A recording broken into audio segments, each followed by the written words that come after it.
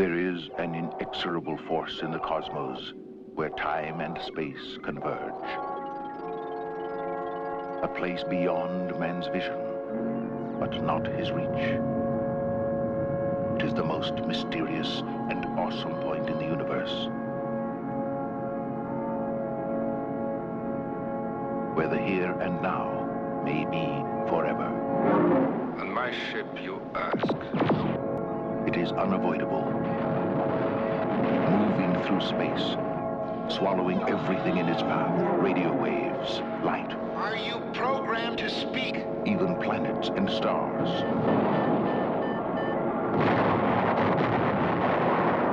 Now, Gravity's at maximum, Dan. My God, I think it's got us. man is about to enter We got a break here, too! the black hole.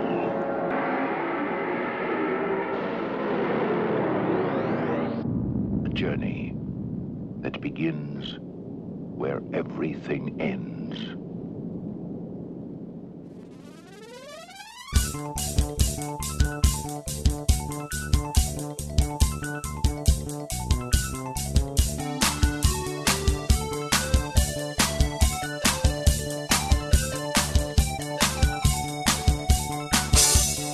We're back again for another 2 weeks. It's been 2 weeks. We just keep our it's just, my wife's going to start thinking there's something up with us. Well, I guess it's because I haven't told her about the podcast. Why is he always sleeping over? Or why are you going to your parents' house to stay over? Or why are you sleeping over his parents' house? Jay Blake, good to have you. I'm always happy to be here. I'm Dion Baia. We're back for another edition of Saturday Night Movie Sleepovers. That was fun last go around. We did the trial, The Incredible Hulk. Real sad. I had to go home and cry in the shower. Yeah, well, that was 2 weeks. That was 2 shows ago. 2 shows ago by now. Yeah, Jesus. I'm getting. How quickly they... Yeah, I forgot Jean-Claude Van Damme, Hard Target, was in there too. Another Wilford Brimley extravaganza. Wilford Brimley. Well, that's what we're on here today. That was the big tease. Yeah, we have another Wilford Brimley movie today, and I don't know if it's how it's regarded in his scale. If anyone's ever put a top 10 Wilford Brimley list up, I don't know where this would fall. It would be like Wilford Brimley 10 in the order. Like he did it. Yeah, I don't know what it'd be. But we're doing this week. We're doing 1985's Remo Williams, The Adventure Begins. big anniversary this year. It is the anniversary of it this year as well. And or it's also called Remo Armed and Dangerous. I think that was like the European title. Okay, because Or not armed, unarmed and dangerous. Unarmed and Dangerous. It comes up on the IMDb as that, and then the subtitle is ours, The Adventure Begins, which I've always known it as. Yeah. Remo Williams, The Adventure Always thought Begins. very ballsy title. Yeah. It's really just throwing it out there, like, you know what? It's like, this is the first one in a series of awesome movies. It's funny because I've written a couple scripts, and then that's the feedback I've gotten for one of them. Like, you really shouldn't plan in advance to let people know there's going to be a series. I'm like, well, why not? Well, they tried it here because of Remo Williams, The Adventure Begins. he stopped the whole thing. 1985, our man Fred Ward. Hell of a year. Hell of a year. Got a lot going on that year. It's kind of like you could be all over the place with a movie. You could have it be. It's like a lot of it seems very. I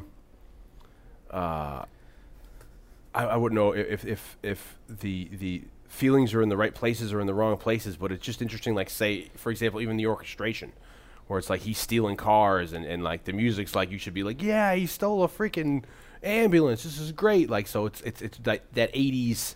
You can throw that 80s soundtrack behind anything and make it awesome. The music. I mean, the music has like a very like huge string sound. It's bigger than the movie almost. And then like when they insert it into the framework. But of it's the got movie. like it goes around twice, like very short, like measures, and then it gets kind of cheesy 80s. Yeah. But that sound is like, as I was watching, I was like, it's from like they use it, like that's so familiar to me, and like familiar to me in that, like that specific like orchestral, like that music must be used for other shit.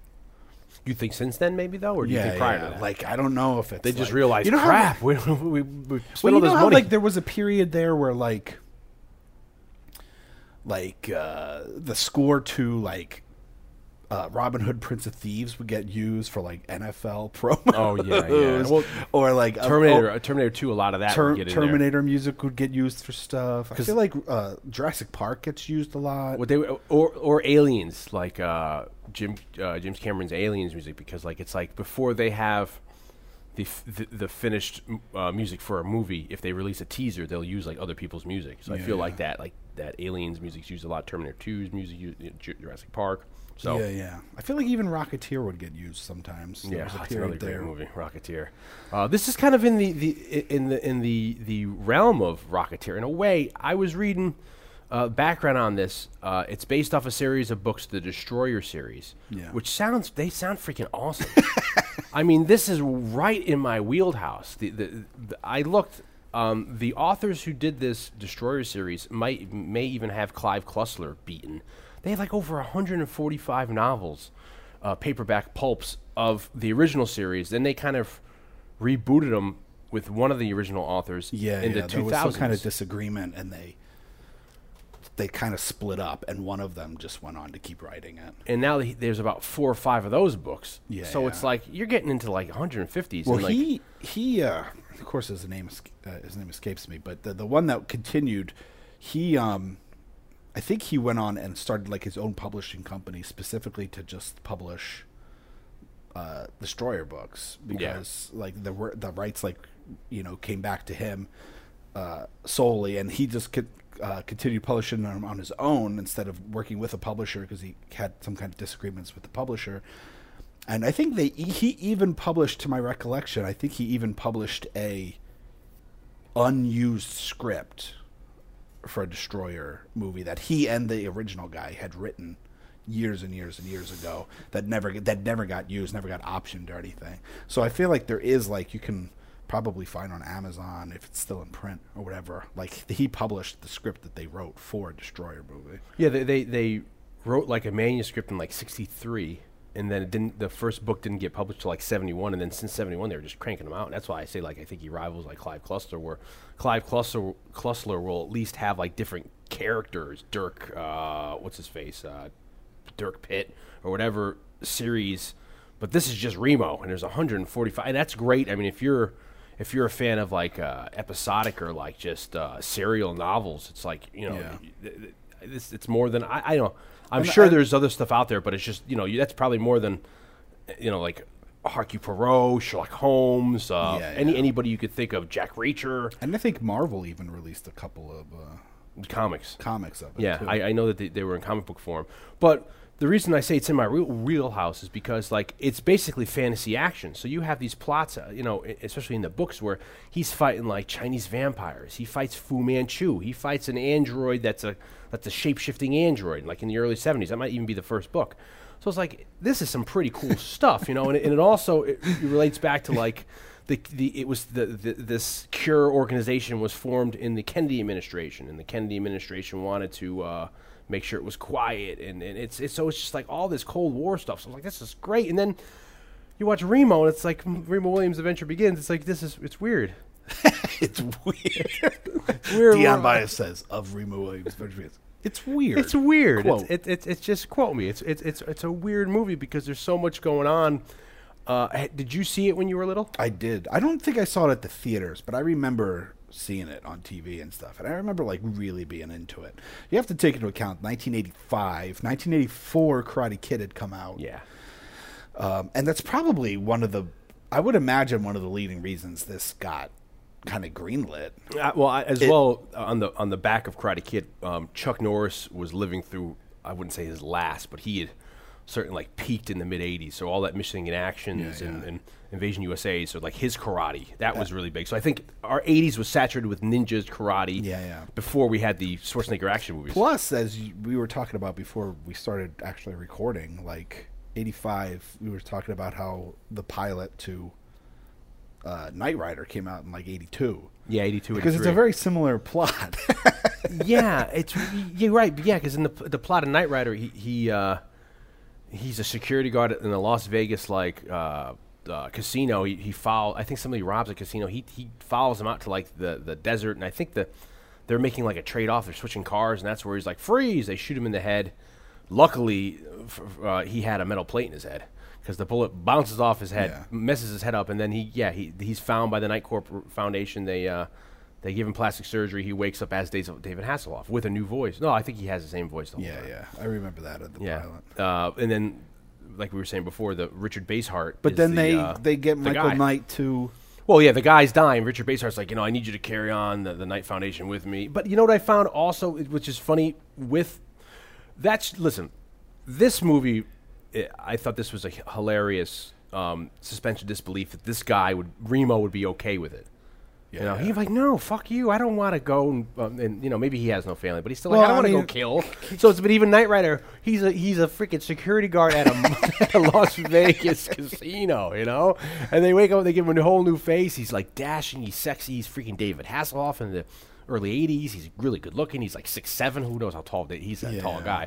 So it's like, no, I don't want to drive around in your car. I want to go and, get some babes and go get my old job back. Yeah, It's yeah. the pit boss. Well, I mean, this in a nutshell. What happens at the beginning of this movie is he's like a New York City, or I guess he's a New Jersey police officer. In the books, he's Jersey, but in the he's like Newark. In the movie, he's like a Brooklyn precinct cop. yeah. And for some reason, he doesn't have a partner. No, It's just him and a squad car. He's in a radio car. drinking some coffee, eating some sugar babies. And it's supposed to be, he's got a stash, Fred Ward, and it's supposed Yeah. to be like, he's supposed to look different to me. he looks pretty fucking similar. doesn't Yeah, he? because afterward, they're like, we gave you plastic surgery, which basically was just him shaving off his mustache, and that's the plastic surgery they gave him, which I don't really understand. I mean, he got the crap beat out of him in the opening scene, and we think he may die, but then he doesn't die. But it's hilarious that they actually, they're like, we gave you, extensive reconstructive surgery to make you turn into Fred I Ward. know, he's like, who's this? Like in the mirror, like who's this? what did you do to me? I look like better looking, and all they did was just shave off his like sweet stash I think he gave him like a very slight prosthetic nose at the beginning. in the beginning, Okay, but not enough that you would really know. maybe the notice. shadows as well. I don't know. It's kind of fucked up because they're the ones that set him up. This was and kill him. This was unclear to me because he says that I was trying to figure that out because movie starts off. He's in a squad car. He's just like on patrol. He's underneath, like he's by the waterfront. He sees some guy run by. guy running by, chased by two other guys. He's like, oh hell, He's gotta going go to out. ignore the first guy, Yeah. but then when the other two guys chase after him, he's like, oh shit, now I got to get involved. Yeah, he goes and gets involved. Two guys are beating one guy up. He throws the other guys against the wall. The guy that was getting beat up actually picks up something, hits him in the back, and they all start beating up good old Fred. Fred retaliates with some pretty good kung fu, I guess, or karate. Yeah, I don't know if it's even that. He's just Street yeah, fighting. he's just kind of just He, brawling, street brawling. He for a New York City police officer, he does some pretty dirty fighting. He beats the living piss out of all three of these guys, and it's like, Jesus, you would think, he's like the guys on the ground, he's like kicking them in the side. it's like, talk about police brutality. It's one man against three. I mean, you got to make sure they're down And then he leaves him. He doesn't even cuff him. because he He's doesn't like- have a partner for some reason. Well, there was budget cuts. Who knew what was happening in New York at the time? So everybody had their own radio car. He beats the tar out of them, and they're like unconscious or semi-conscious. And he's like, "Stay here." He doesn't even cuff any of them. Yeah. He's like, don't move. goes back to his squad car to radio it in. Gets but his he's taking his coffee. sweet. Yeah. He's taking his sweet time. He starts drinking his coffee again. Although he's got like he's probably got a black eye by now. His lips broke. He's bleeding. He's like, oh, I'm gonna still have some of this coffee. And then this pretty sweet. It looks like they used it like a surplus out of the Warriors. They got this like armored car that's been like turned into some sort of gang van or whatever. It hits him in the back and starts pushing him off. Now I couldn't tell through the window. You see there's a guy sitting shotgun, but all I could see was just the Inspector Gadget trench coat, the hat and glasses, and it looked like a mustache. So I thought it was a Caucasian. No, I was like, it's I the thought bla- it was, it's the black guy. Yeah, but it was that's when he showed up. I was like, was he the one sitting in this? So they pushed the car off Into the water. But as soon as they first tapped the car, Fred Ward hits his head on the windshield, which I think is kind of serendipity for them because he could have just got out of the car and be like, "What are you doing?" But he whacks his head and he cracks the windshield, gets a big old a cut on his head. He starts bleeding. He's delirious. They push him into the water. The car sinks. We think Fred's dead. Then all of a sudden, there's scuba divers Yeah, there. we see scuba. Like the last thing he sees before he passes out is he sees scuba divers with lights coming out. Which was kind of even unclear Fade as to well, because they black. were going to they were going like frame right to frame left. So I didn't even know that was a POV. That I think it was clear to me. supposed to be his POV. You know, and then you're right, fade to black. He wakes up and like there's a In the woman hospital. shaving his mustache off, and that's like the extent of his plastic surgery. And then this black guy comes in, Yeah. who he then says, "Oh, you're the ones who called me to that." He says something, Yeah. and is that even to allude to that even the 3 guys that he beat the tar out of were all in on it? Yeah, I think so. Yeah. So do you think that was almost like a It was a initiation? total setup. I mean, apparently he was like a Vietnam era military guy. It's like a Green Beret or Fred something. Ward, and now he's like he's a New York City cop, and apparently not a crooked one. And apparently indicate that there's a lot of corruption in the legal system. Yeah. And so that he was like hand-picked because of his military background and the fact that he's like a good dude. Yeah, they have this computer, and I guess out of everyone in the country, they narrowed it down to Fred Ward. He's the one that's Yeah. going to be most receptive to their. But it's kind of like you're either doing this or you're going to be really dead. Well, they do kind of force tell his him that, hand. like you you either say yes, To becoming to fake it, because then Becoming like there a is a s- funeral in between. yeah. We think he's Everybody dead. thinks he's dead. With military honors, he went down fighting as a hero, true, blue blood, New York NYPD. Everyone's like crying at the funeral. So he must have had some family and some other cops there, and then he wakes up. He wakes up in the hospital, yeah, And and they're he's like- basically given like this ultimatum, which is like, you're either going to be like an assassin Yeah, for this cure for our like secret government agency that only 4 people know about, that apparently only 4 people know about, including the president. or we're gonna kill you because you're already dead as far as everybody else is concerned. And then McCleary, who's the black guy, he's like the envoy that say this is what's going to happen.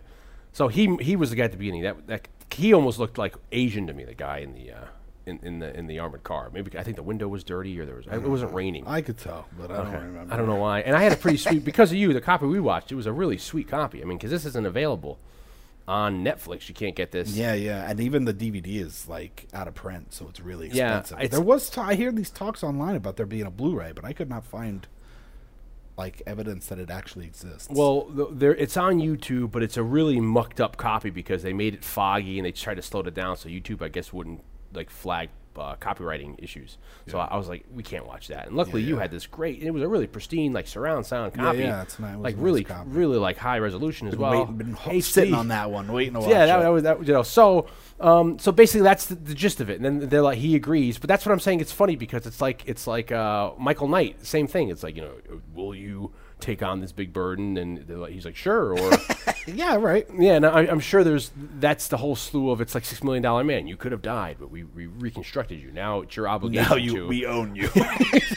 And that's basically what Lee Majors and David Hasselhoff, they're put into these situations where it's like you know what would be a great pilot? I shouldn't even say it on it. Where the guy says no. No, and then he's on the run, and it becomes like The Fugitive. Well, much more like our. It's like our. We're getting back to Copyright DM by you. yeah, getting back to the. To the trial of the Incredible Hulk, that was one of the fathers, I think, of the guy in the run or the guy from Town to Town, the Richard Kimball. So before we get any farther, I hadn't seen it as a kid. I seemed like I always knew about it, especially if you would like really search the video store racks. That iconic cover Yeah. is very iconic. I mean, it's like up there with like if I can think of like offhand 3 or 4 of the most iconic early '80s Pathmark grocery store video section covers. Pathmark is a grocery store in the Northeast area. You go in there when you were really little, our age. In the corner to the right, like by the baking section, there'd be like a little area where you can rent videos. Rent videos, yeah. So you'd have just I think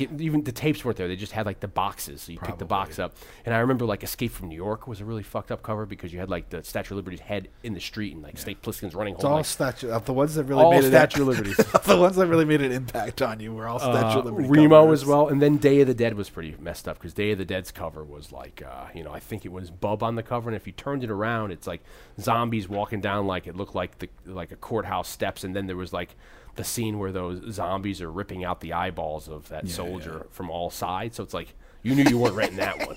You know, it was like XXX, and it's like Jesus, this will give me nightmares for a year. But this one is like a sketch. It's like a drawing of Remo Williams like hanging off of the Empire State Building. No, the Statue of Liberty. I mean, yeah, and it's not, and it's off her like her crown. Yeah, he's like hanging. He's got like 2 fingers, and he's hanging off her crown. And then in the perspective, as you could see, it's very much what's the Hitchcock movie? Is it Saboteur? Oh yeah. Or no, it's Shadow of a Doubt, maybe. No, it's not Shadow of a Doubt. It's either it might be Saboteur. You know, where at the end of it, you know, he falls. It's very much like that off the torch. But he's looking down, and like you could see like the perspective of like, you know, there's no and you know the whole scene that revolves around the Statue of Liberty in this movie is pretty impressive. It's pretty good. That was going to be one of my first point about this movie is like for a movie that's all about like action and martial arts, kind of definitely like an action movie, and for a movie that has, like you said, like a really awesome action set piece, which is the Statue of Liberty scene. Like that opening fight scene where he's fighting those 2 guys, fucking horrible. You mean horrible? like like it's literally just horrible? Like not well done. No. Well, like, I wonder if that's supposed to contrast. Like the guys that are hitting him are like, you know, clearly actors that don't know how to throw a punch. I mean, Fred Ward looks okay. Like when he's got the guy by the hair and he's like just hitting him in the face. Like that looks pretty brutal. That's what I'm saying. It's like pretty like Jesus. But it's like the guys that are fighting him like didn't take stage combat and weren't trained very well. No, they say this is because like Fred Ward's really trying to sell like the getting kicked, but it's like the kicks don't really look that brutal, and so it was like that was what was shocking to me, because to be honest, like I did see this movie when I was young. I always had like a fond place in my heart for it, but to be honest, like I only ever remembered like up to after the Statue of Liberty scene. Like as we were watching it, I had no recollection of that third act on the army base. Of the army base stuff. Like didn't remember that. Well, to me, that's where the plot kind of falls apart. It's like I'd never seen it, and then I worked in a video store in the late 90s, early 2000s, and we had it there, the original video VHS. So, you know, when I work in a morning, you know, no one would come in. I would just throw on stuff to just, you know, try to pass the day away. So I'd look around and I'd say, oh, I never saw this, so I throw that on. And I remember all that crazy stuff of his training, his martial arts, which we haven't got to yet. Yeah. And then after that, I don't even remember the Statue of Liberty scene. So maybe like my shift was over and I left. But you know, and I remember it being like, oh, this is pretty cool. Okay, this is a movie I like. And then I watched it with you, and it's just like, wow, this is you could see where it was mired, where the adventure it really tried to begin, but I didn't know where it went. Yeah, it doesn't quite hold up. It's weird. And then also, I think we should bring up the director, Guy Hamilton. Guy Hamilton, come to find out, is you don't mess with Guy Hamilton. They brought the writer in from James Bond, as well as Guy Hamilton, the director, who had directed Goldfinger. He directed Battle of Britain, not a James Bond. He directed Diamonds Are Forever, James Bond, Live and Let Die, James Bond, Man with the Golden Gun, James Bond, and then Force 10 to Navarone, which is the sequel to Guns of Navarone. Well, they say that like really what James Bond became as a character was like this hybrid of who's the guy that wrote it? Ian Fleming. Ian Fleming and Guy Hamilton. Like it was like the machismo of it came from Guy Hamilton. They say that like eventually. Well, it started out. I think you even alluded to this. You told me that like Fleming always thought of like Cary Grant. Yeah. Right, and then maybe even David Niven. They're like, we can't cast David Niven. Maybe that's even why they cast David Niven in the spoof Casino Royale.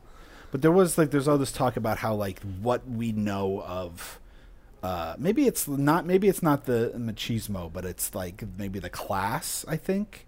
Like the classiness of James Bond comes out of like what Guy Hamilton brought to the character, and it's kind of they always kind of kept that. So Guy Hamilton was like a huge creative force, even though he only directed a handful of the movies comparatively. But they're good ones. Yeah, they're good ones, but like that's like his stamp on the movies that he made is like to this day. Well, not so much the newer ones, but all through the Roger Moore and up to the Pierce Brosnan ones. Like that was very much, the character was very much part of, like, he was a really creative force behind what that character became in film. And it was a conscious effort by maybe Orion, because I know Orion was at the beginning of it, defunct now. They put out RoboCop as well, but they made a conscious effort to bring in the writer and Guy Hamilton because they wanted this to shoot off into a franchise, be a Bond, and they were calling it the blue-collar man's James Bond. That's what Remo would be. And Remo isn't his real name. I didn't even realize this either, but they said that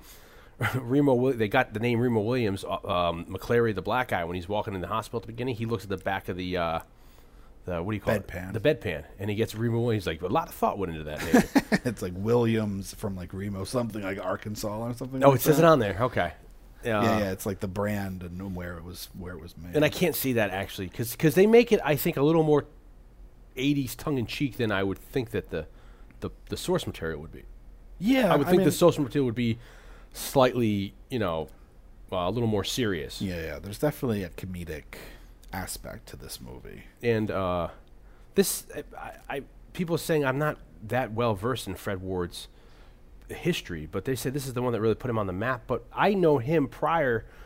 He was in the Clint Eastwood Don Siegel movie, the last pairing of the both of them, Escape from Alcatraz. He played one of the Angling brothers. Oh, yeah. Eastwood plays Frank Morris, and Frank Morris and the two Angling brothers were the three that supposedly escaped from Alcatraz that night in '63, maybe is the year, or '60, and that's what Escape from Alcatraz is about. So he's one of those guys. And then I don't know what he did between that time. And then '85 hits, and he's in this, and and this. I don't then know. he's in Tremors after that. Yeah, I know that. So he's in Tremors in the late '80s. I have a feeling we're going to get an intern on this. I think he might be in The Right Stuff. Oh, I think you're right. He is in The Right Stuff. Yeah. Well, and then speaking of The Right Can we Stuff, get clarification on that, please? they say that Ed Harris even tried out for the role. They were going to cast Ed Harris here as Remo. So that would have been really interesting to have to play our what if game. What if Ed Harris was Remo Williams? I think that adventure would Fred have. Ward is in The Right Stuff. Thank you. So that's 1980, I think, right? The Right Stuff. 83. 83. So can you imagine if Ed Harris played Remo? That would have been really cool. It would have been cool. It would have been a very different. It would have been a little movie. more serious, yeah. And I think Fred Ward is pretty good in it. I think both. Well, do you think it goes back to my? I don't know if he's. I'm sorry to interrupt. I don't know if he's. I think he's good in it. I don't know if he's cast well in it. Oh, that's what I'm saying. Do you think it goes into the into my theory of if anyone doubts themselves a leading man, harkening back to Tom Atkins, the Tom Atkins effect. Yeah, the Tom Atkins syndrome or effect, where from when we brought up Halloween 3: Season of the Witch. In that time, Tom Atkins was getting like tail left and right. Yeah, and like the late, and, the early 80s freaking movies. The Fog, and he's in a whole slew of these movies. And it's like, is Fred Ward fall on that? I mean, no, Fred Ward's more of a bruiser. Yeah. He's like a Charles Bronson type. Kinda. He very much is the Charles Bronson, like where he's good looking in his own way in that, like bare knuckle boxing kind of a way. Much like Bronson was in the '70s. Yeah. You know what I mean? So it's like you could see him just taking on a whole bunch of ninjas. I find it interesting that. Well, I think we should mention like a big part of the story is that he goes into martial arts training. Well, that's what I was going to say. To bring Joel Grey into it, the actor Joel Grey. They have Joel Grey play a Korean in it. Korean. A Korean from Koreatown.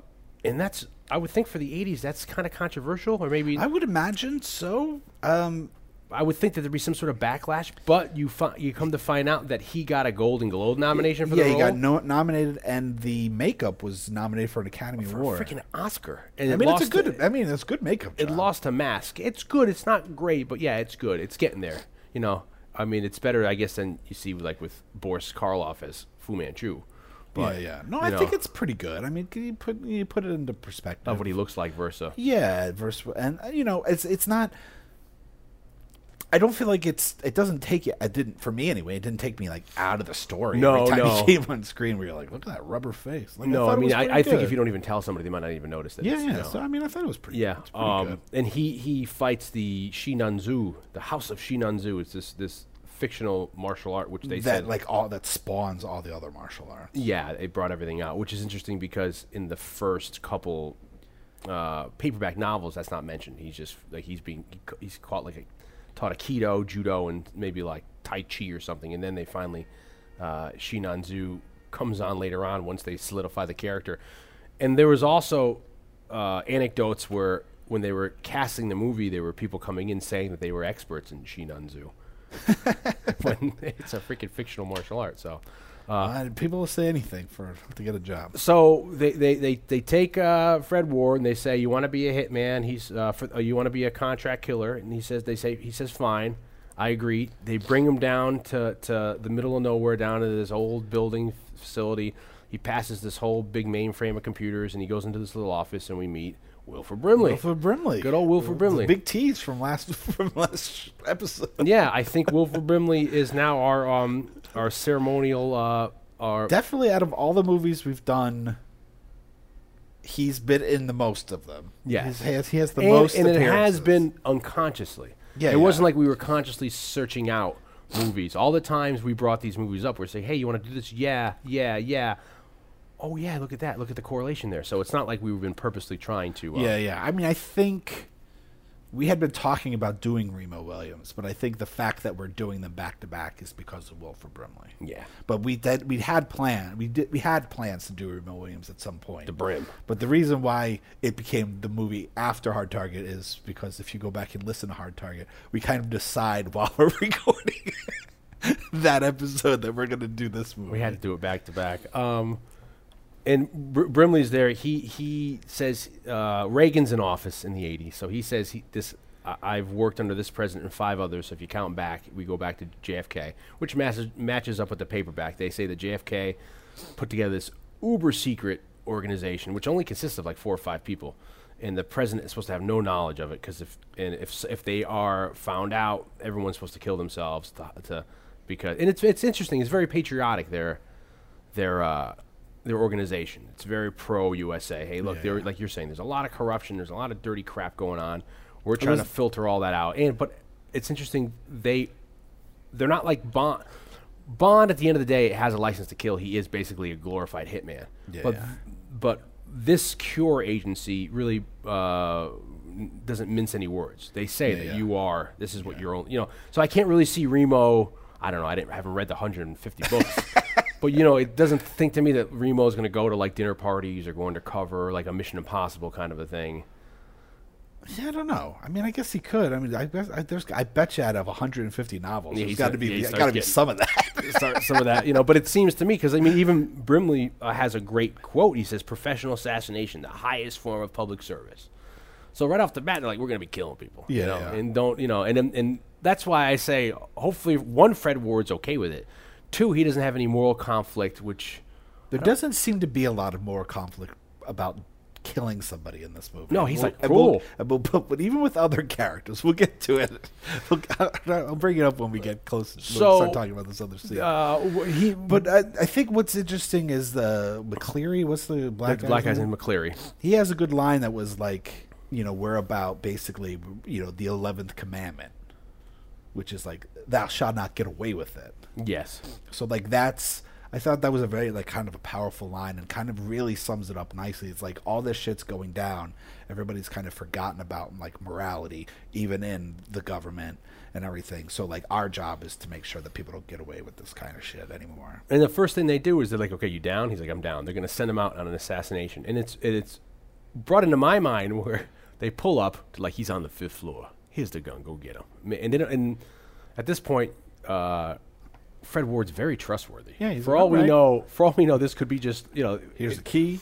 Yeah, this could be like he does warn him, like, don't beat around the bush, like, because this guy is well, I'm surprised Fred Ward's like doesn't even say like, how do you want it? Do you want it dirty? Do you want to look like? Do you want to look like an accident? What does he look like? Yeah. Who am I?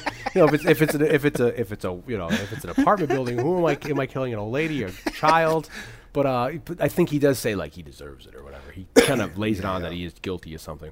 But like I said, it seems 20 years, like, ahead of time, that would be a plot for a movie where I thought I was in a government agency, but they framed me and they were actually the bad guy. Fugitive. Yeah. Many fugitive Oh, stories. see, there you go. There's another one where it's like they work him out, but then he actually becomes the bad guy and he doesn't know he's killing. That's the turning point halfway through. Oh my God, you mean I haven't been working for the government? I've been working for freaking what's the bad guys from James Bond? Spectre? No. So they send him into this place, and he goes to the basement. And he meets this Korean guy that's down there eating, and then he can't get out of the basement. And then he says, like, "Can you help me?" And he goes, "I'm the only one in the house." And then I like that he just takes his word for it too. Well, he's like, "Okay, then I'm gonna have to kill you." If you're the only one here, I guess I'm here to kill you. You couldn't be protecting somebody that's upstairs. And then this fight ensues, and his name is Chun. Chung, Chun, something like that. Chuin, Chun. He dodges the bullets, and then he dodges. It's like it's very Mr. Miyagi. superhuman, but it's Mr. Miyagi, but turned up a couple of notches. In Karate Kid Part 2 in the parking lot. I mean, he can dodge bullets. I mean, it's superhuman. Yeah, he can dodge bullets, and he does a lot of pretty superhuman stuff later as the movie goes on. But first, he just dodges bullets. He makes Fred Ward beat the crap out of himself to the point where he's like bloody bruised. Very Jackie Chan in a way. Yeah, he's put his hands through window or all that, and then the McCleary, the black guy, comes in. Oh, because then we cut to him outside. He hears the scuffle, and he's like, so he knows what's happening. So we realize he's in on it. And then when he comes in, he's like, this is your new pupil. You're gonna have to train him, and I don't know why. Joel Grey Chun is like, yeah, he has some potential. Yeah. There's a glimmer. There's a glimmer of hope in his eye, or whatever. It's like, even though he has he fights like a baboon with club feet. There's a lot of kind of descriptions that are very colorful about how it's very Charlie Chan-esque because he does say a couple of those like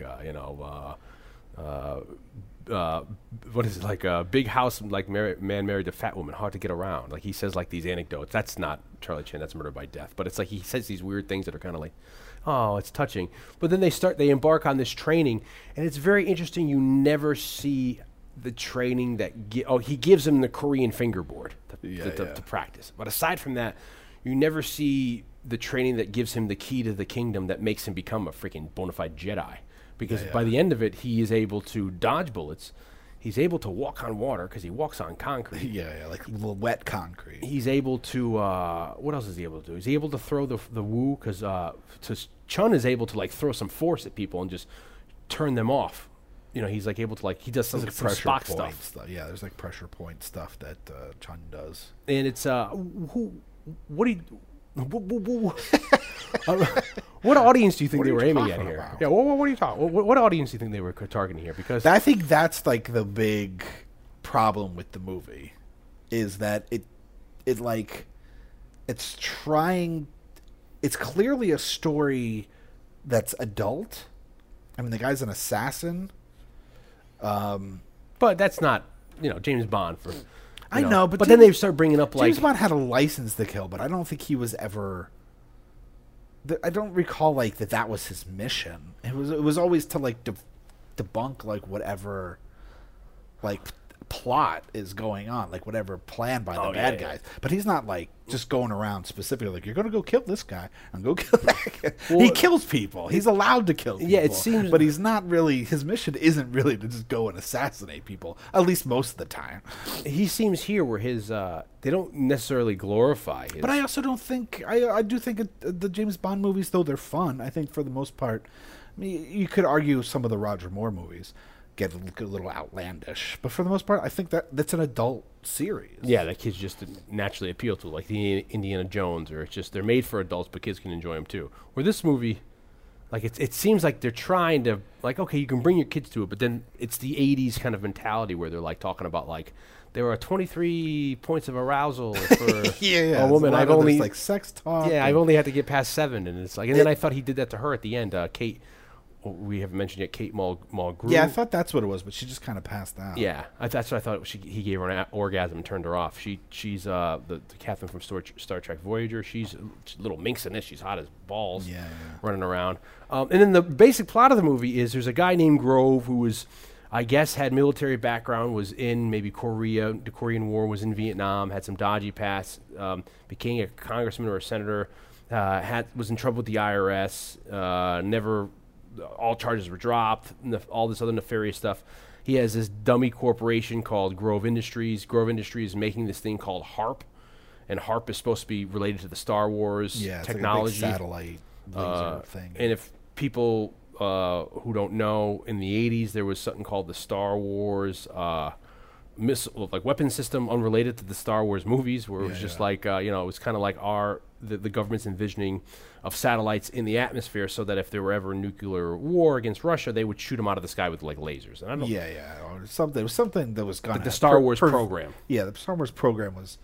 I mean, I don't remember like the gist of it. I mean, we were pretty young. Yeah. But it was that it was supposed to. I don't even know if it even got off the ground. Stop nuclear missiles from ever reaching, Yeah, get them in the U.S. air. soil. So this is playing off the back of that, where he's invented this satellite called HARP. No one's seen it, so I think is Wilford Brimley telling him to go investigate, or is he going to go kill Grove? I don't know. There's some confusion about the plot. Because then when he's like, okay, when your training's done, and then they ask that we have this whole, there's no montage of training. It's just him with the fingerboard, and he knows how to do stuff. It's like we see like key points in the training, but we don't see how he got there. Like we see the balance, and then we see like the jogging on the beach, and that he can run without leaving footprints in the beach. sand, and that becomes later a thing, which we mentioned earlier about the cement. So we see like key points in training, but we don't see like the in between. And it seems like, McCleary, the envoy, asks him like, when will he be ready? And Joel Grey's like, 15 years, maybe 14 and a half. He's like ahead of time. He's like, okay, when? He's like 15 years. Maybe He's like 14 and a half if I cut some corners. But I will say that like how long do you think this takes though? From them recruiting him? I think it's just a couple of months. So in a couple of months, he's able to turn him into a Jedi. It's amazing. Yeah, but there's still so much more to. I know. And that's then where the if you adventure watch began. the pilot, which we'll get into later, which takes up a year later. You watched the pilot. I watched the pilot Yeah. for the television show. That's what you did because I was late getting over the house tonight. So Yeah. you watched it without me. I was in Bastard. prep. Yeah. I was waiting. Joel Grey, I think funny. I think he gives a really good performance. As much as like there's part of it that's weird because it's very like non-PC. That he's a white guy, basically in yellow face for the entire movie, and a very like stereotype like performance To a of certain like with extent, yeah. language and like the way he like his accent and stuff. And how he's giving these little bits of like knowledge and like these little trivia. I would say that I know, but even just like. Yeah, even every aspect. Yeah, right. it, like, his you tropes, his mannerisms, his delivery, how he talks. Yeah, like the accent is a little offensive. But it sounds right. No, but I mean it's accurate, but it's very playing like a very stereotype Asian, and it's a white guy. Who knows? 80s, I guess that wasn't a big deal. I mean, to be honest, for me, it doesn't really bother me, but I can see there is like in this day and age, watching it now, it does feel a little weird. But I would say that he's great. He's really great in it. He's funny. Most of the comedy comes from him. I mean, their relationship is funny also, and that becomes, you can tell if you watch on YouTube, there's the pilot for a potential television show, that's the route it's going to go. It's going to be like the Odd Couple action show. That's funny. These two guys that live together who have totally different backgrounds, completely different, and they kind of bicker and fight about it. So that relationship is kind of key, and for the movie, and I'd say Joel Grey is pretty great in it. Did you see the little cameo by Reginald Vell Johnson at the beginning? There are a lot of people in it. Yeah, him, the Joe Bulletino, the guy that's always talking like this. Yeah, so he's like he's kind got of a a mustache. round guy with a mustache. He's quite thin in this although movie. he's quite thin in this Yeah, movie. and he's mustaches He's in a as lot well. of the Coen Brothers movies. Yeah, he's in like he's the other PI in Big Lebowski. I think he plays a big part in Miller's Crossing. Yeah. He shows up quite a bit. The like the bad guy, like Muscle, is the bad guy in that Van Damme movie that we can never think of the name of, which is when Van Damme's in prison. Yeah. He's the bad guy. Who is?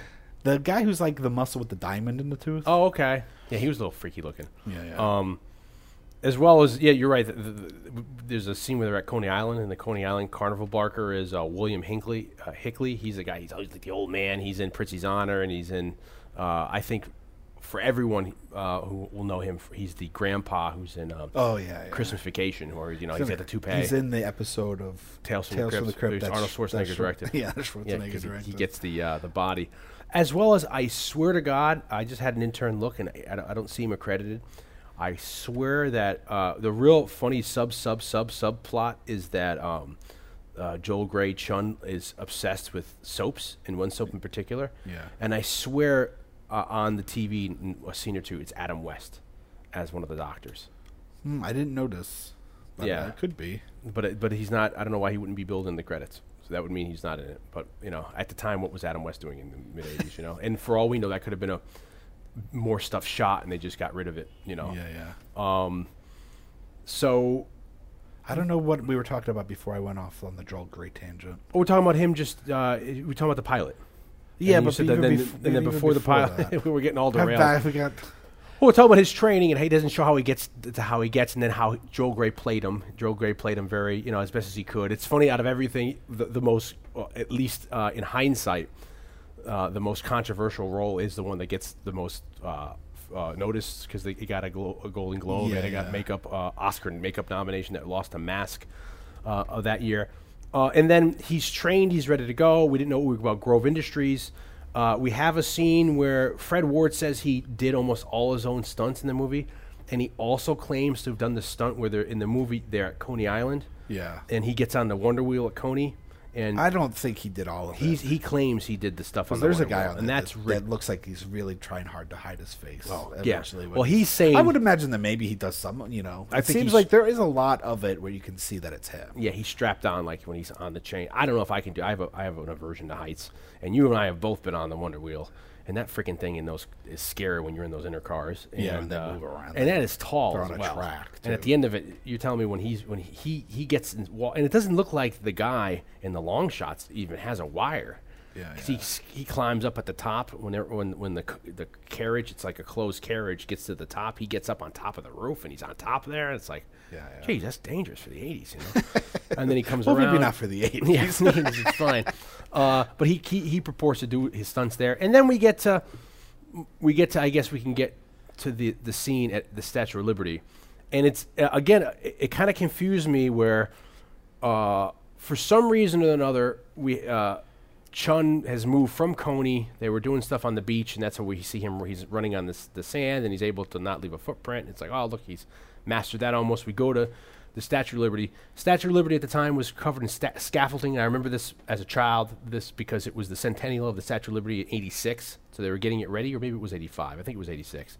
They were getting it ready for its centennial, and I remember there's a it was all over they had a big special on TV, and they had like every boat in the world was in New York Harbor for it, and it was fireworks.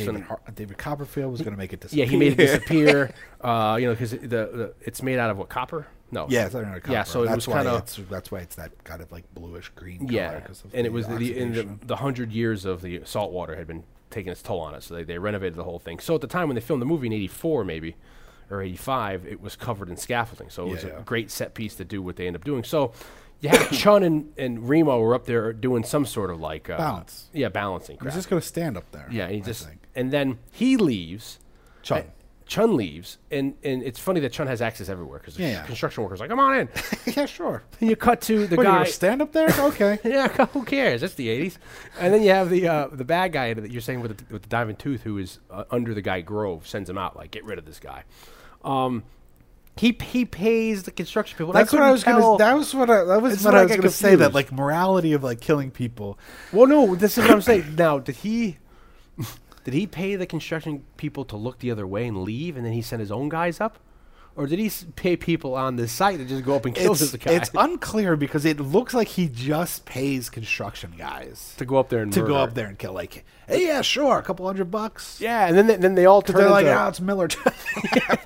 They seem like he seems like he just gives a wad of cash to 3 construction guys that are working on it. Yeah. To just go up there and see that guy up there, go kill him. yeah, they make really him have an start- accident. They really start fucking with him, and it's like it's kind of scary. And it's But funny. then later on, the guy says something like, "And this is for my friends at the Statue of Liberty." Like he knew the guy, so it's kind of unclear. But originally, that's what I was saying with like Fred when we were talking about when they asked Fred Ward to be an assassin.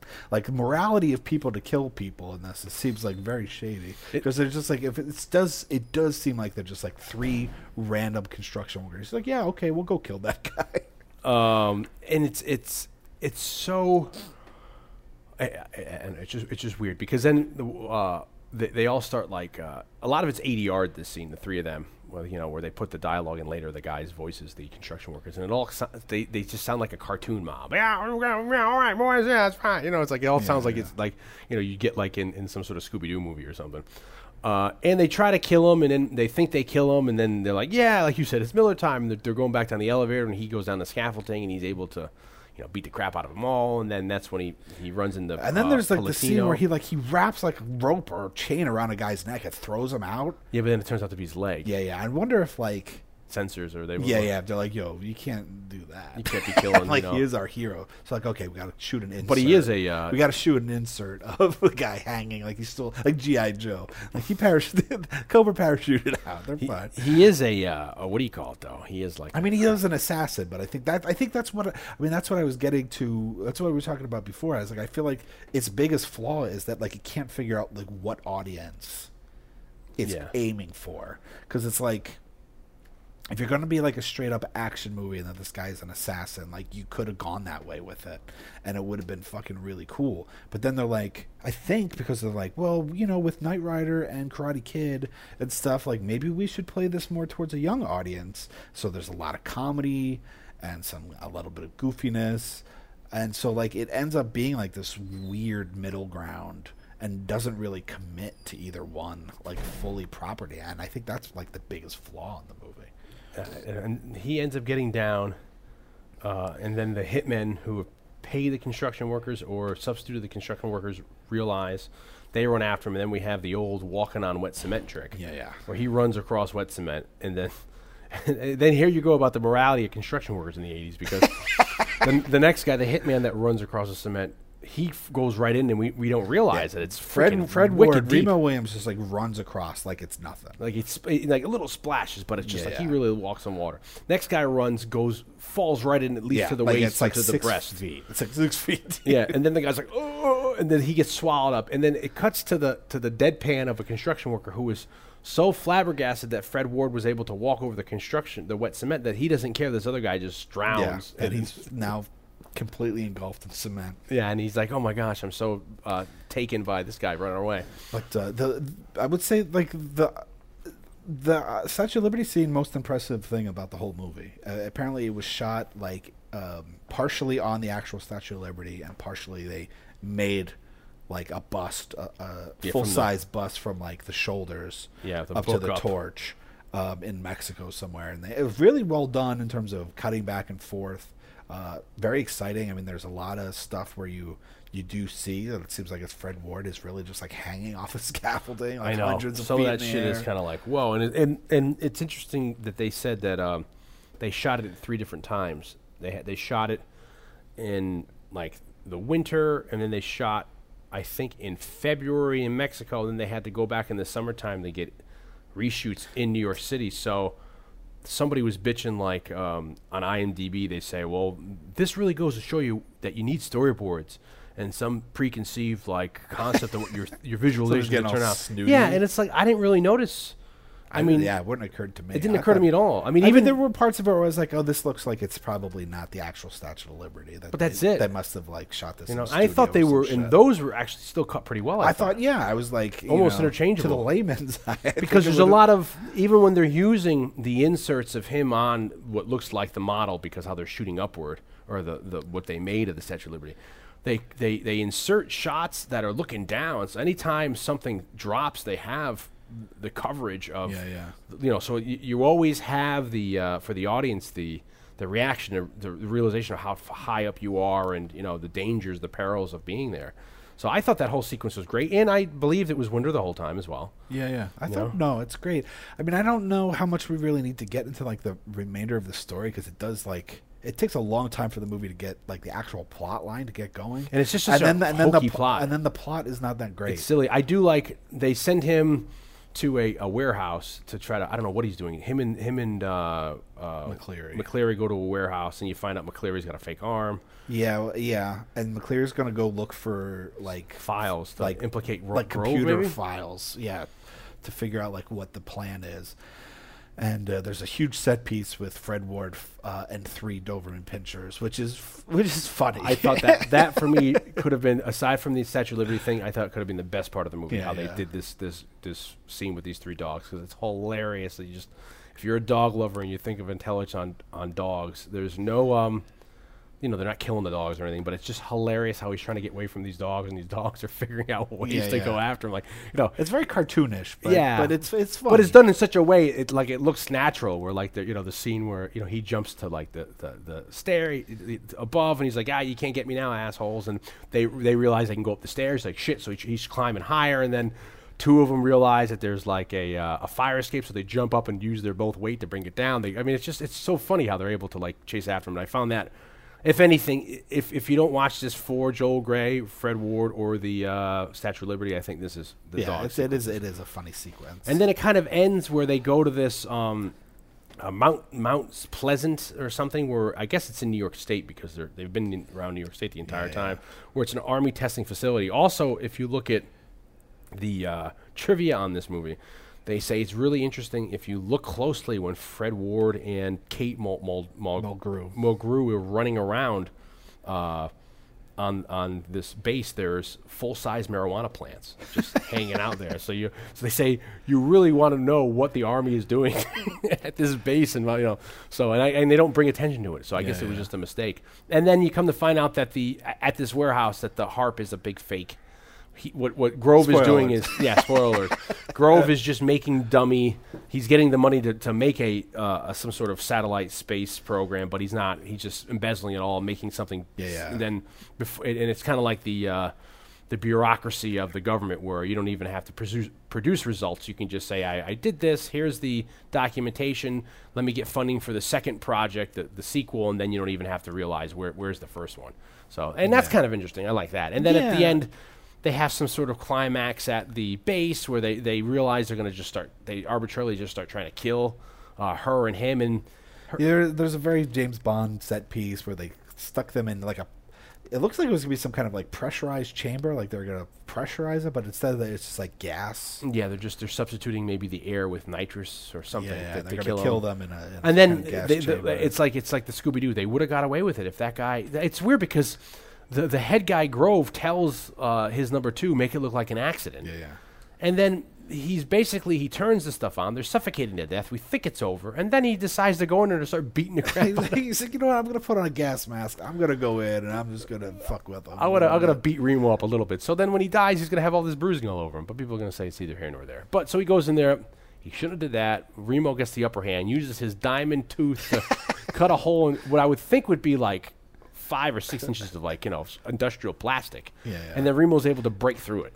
Jumps right through that son of a bitch because he is who he is. And then you find out, we left out when Joel Grey watches TV while he's meditating, like in a you can't even call it Indian style anymore, but he's got his index fingers holding his whole body up.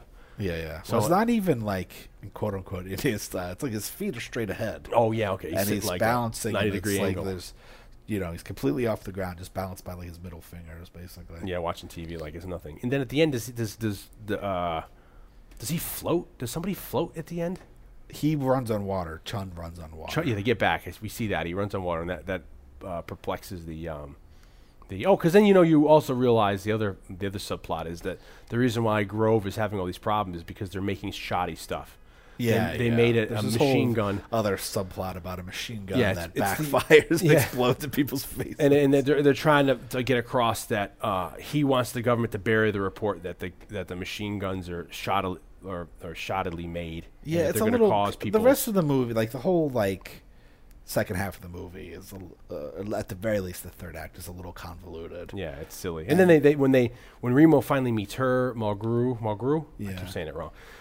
It kind of becomes like a 40s back and forth, and there's a little sexism there where it's like, shut up, girl, let the guys handle it. And she's like, sure. She's kind of like goes along with it. Yeah, but which is kind of weird because her whole thing is that she's not a woman in a man's world, and she's tough. And she makes that clear. So, and then there's a whole sequence. It's kind of unfulfilling for me when Grove finally goes after Remo for no apparent reason aside from, there's a scene with he starts chasing him in a Jeep, and then he he's shooting, like they start arbitrarily just shooting at him, and they're missing when he's going down on the log. Yeah. So For some reason, they're moving lumber up on the army base.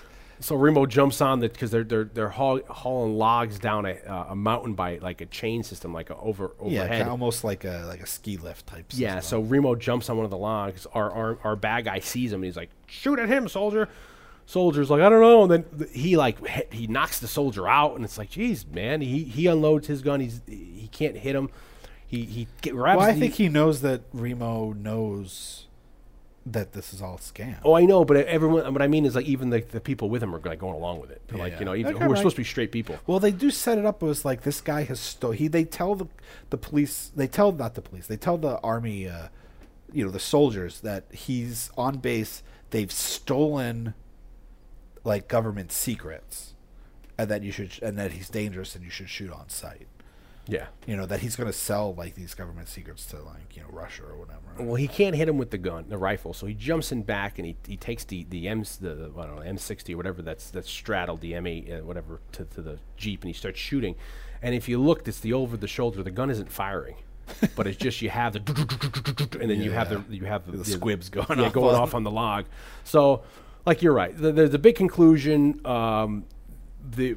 The Remo kills the bad guys, and it's very weird, the editing at this part, because Remo kills the bad guys on the side of the mountain. The Jeep blows up. He's walking away, and it cuts to Wilford Brimley in his office, and he can watch everything on his computer. He's able to watch TV. He's able to watch Senate hearings. I do want to talk more about Wilford Brimley and this computer before he's watching he's listening to the radio. But what I mean is just the timeline.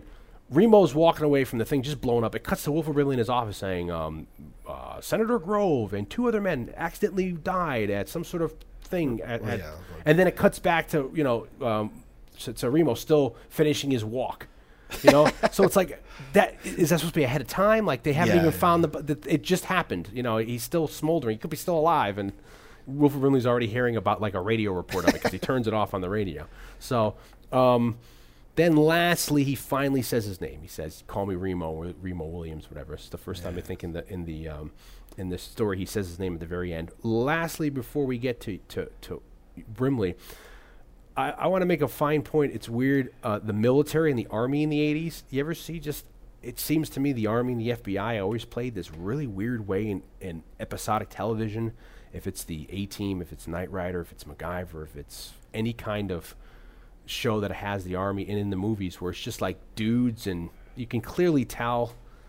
It just nowadays to me the military looks like the military. Back in the 80s, it just looked like dudes, and they just got the uniform that day. Yeah, they all seem like Army Reserve guys. They don't know what's going on. Really, I mean, you look at everything like Daryl or what's the one? Do you want to play a game? What's the name? of War Games. War Games. All those movies. It's just you can always tell 80s Army. They're always just dudes who don't know anything. They're just almost like ants in a hive. They're very like Borg. No one questions authority. And then I say about the FBI in the episodic television in the 80s, are all wearing the same suits, those really bad like blazers with the elbow patch. So it's very funny how the Army was perceived in the 80s and the FBI and all that kind of thing. I would agree that the Army's perceived in a very television way, especially in this movie. Like, this could have been like the A-Team or something. Yeah, it's just everything. So it's just I noticed that again, that like that happens a lot in the 80s, especially. I don't know if it's a suffering thing, but it's just almost like a cliche. Oh, it's those Army guys again, and they're and it's like they're using like machine guns that clearly aren't regulation. It's like it's just whatever they can get their hands on that day for shooting. Or they're in like a World War II surplus Jeep, which it's defunct now. So Brimley, he has a really weird. Yeah, my only thing about Brimley is like clearly they shot him in like 3 days, 1 day maybe. And doesn't he look older in this movie than he does in our last? In Hard Target. Yeah, so he's really aging. Hard Target, he seems like he's doing all that stuff himself. That stunt work. In this movie, I would say he's over the hill. Because he never leaves that office. He's always just sitting in that office. Wicked stash. Playing with the computer. Crazy long, like bushy mustache. And I just think it's funny, like, the computer is like that's connected to all the giant computers you saw downstairs, and it's like he can watch literally anything. There's like a scene he's watching what's the bad guy's name? Grove. He's watching the Senate hearing. Yeah, and it's like, and then he's watching like Grove like doing a speech out front of like the White House or something, and then it's like Grove gets into his car, and we see like from inside the car, Grove getting in. It's like, man, that computer's got He's got cameras everywhere, man. He's got GoPros everywhere, and and it's also interesting in that they really tried to.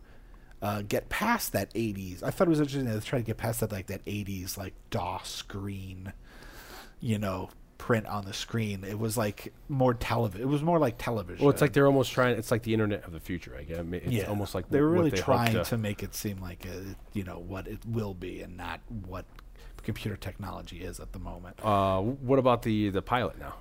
Oh, so the pilot. I don't know if it's the full pilot or if it is the full pilot. Because I remember when I was little watching the pilot. Yeah, I didn't know it was a pilot. I thought it was a TV movie, which we talked a bit about TV movies with the Trial of the Incredible Hulk. But what's on YouTube is like a 48-minute pilot, which would give credence to the fact that if it was, it would be like an hour-long episode with commercial breaks. It would probably be about an hour. Roddy McDowall plays Chun in it. Yes, and again in I wouldn't say blackface, in yellowface. In yellowface, makeup not nearly as good, although the quality of the video itself is really poor, so it's hard to really tell. I don't know who plays Remo Williams in it. Somebody big. The opening credits does have footage of like the Liberty scene, Statue of Liberty scene. I wonder why Fred Ward. I remember he was getting all kinds of, offers then, so he wouldn't want to go and do the television series. And I would say that, like I said before, it is very much. They feel it seems like they're gonna play it up as as more of like an Odd Couple type. It's very funny because the apartment looks very similar. Obviously not the same, but very similar, except for they don't live like in the middle of New York City now. They live like on like the Malibu beach. Oh, so they maybe they relocated over there. It's like it takes place a year later. He's still kind of in training. Somebody else is playing the Wilford Brimley part. There's a little bit of a MacGyver aspect to it. There's a little bit of like ingenuity over like action in terms of like fighting and stuff. But I would say that the action is pretty good. I would say the action in it, other than the huge set pieces of like the Statue of Liberty and stuff, is on par with the actual movie. Because I don't think, for the most part, a lot, like I said earlier, I don't think a lot of what goes on in the movie action-wise is that kind of impressive, other than the Statue of Liberty scene. Well, it seems like they cast him younger. They kind of cast him into the mold of what they had going on, like the Richard Dean Anderson. Yeah, he's more handsome, with more hair on more top. Traditionally handsome, more like 80s hair, 80s like mullety hair. There is like you get a little more of a sense of how much Chun likes him in the pilot, because spoiler alert, he gets killed. Oh no. That is a big spoiler. But then doesn't end up actually dying. The pilot is odd, and there's a lot of like exposition to try to like get you back to, in case you hadn't seen the movie. A lot of lines from the movie. A lot of Remo Williams still trying to learn like the 26 steps to like satisfy a woman or whatever. From even on an ABC pilot. Yeah. Jeffrey Meek played the Remo in the pilot. It's okay. I mean, I don't think it's any worse than a lot of the 80s shows of that type. I find it odd that a movie wouldn't do well. Didn't perform well at the box office, and then decided, instead of making another movie, why don't we do a television series? Which for a while that was actually there was the intention of doing that with Big Trouble in Little China too, because it didn't do so well in the box office that they thought maybe they could do a TV movie of Big Trouble in Little China. Maybe they'd have success. But it never got produced. But then I don't think they ever actually even shot it. This is weird. This got done, aired. I wonder, maybe they did it at the time. Maybe they didn't get the box office receipts yet. I don't know. I mean, I read online. I don't know. This is like 87 or 88 is the pilot. So it's a couple. It's like, hey, remember? And the other thing is like Dick Clark is the executive producer. That's the thing I wanted to ask you, because Dick Clark, it's a Dick Clark production. Dick Clark, somebody else production on the movie, and I was like, "Is it the Dick Clark we know and love?" Yeah, And I it is think the Dick I Clark think we it know is, and and love. he's also the executive producer of the television show. So Dick Clark's probably maybe a huge Destroyer fan. Yeah, I mean, unless it was like they came to him with this property, and he's like, sure, and then after him not actually being able to, even if the movie did crap in the box office, like, still we're gonna try to do it, and then they 3 years later they're still able to sell a pilot. And obviously, somebody, probably Dick Clark, still owned the property and was like, well, instead of it sitting here, let's try to do something else with it. And it seems like it would have been a great '80s. It reminds me, you remember in the late '80s the short-lived little Chinese boy who was like a karate artist, and he was paired up with like a cop.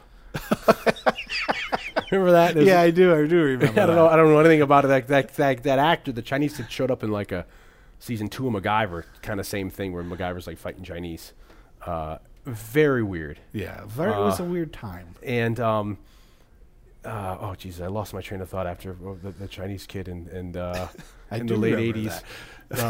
The Urban Legend I read, which I don't know because you may have you might remember differently, but I read also online lastly that the night the pilot aired, Ronald Reagan was giving a presidential speech, and instead of which was taken by all the major networks, and instead of just preempting, they preempted this, but instead of then playing this afterward, they didn't want to ruin the 9 o'clock movie or whatever was on, so they just took this in progress.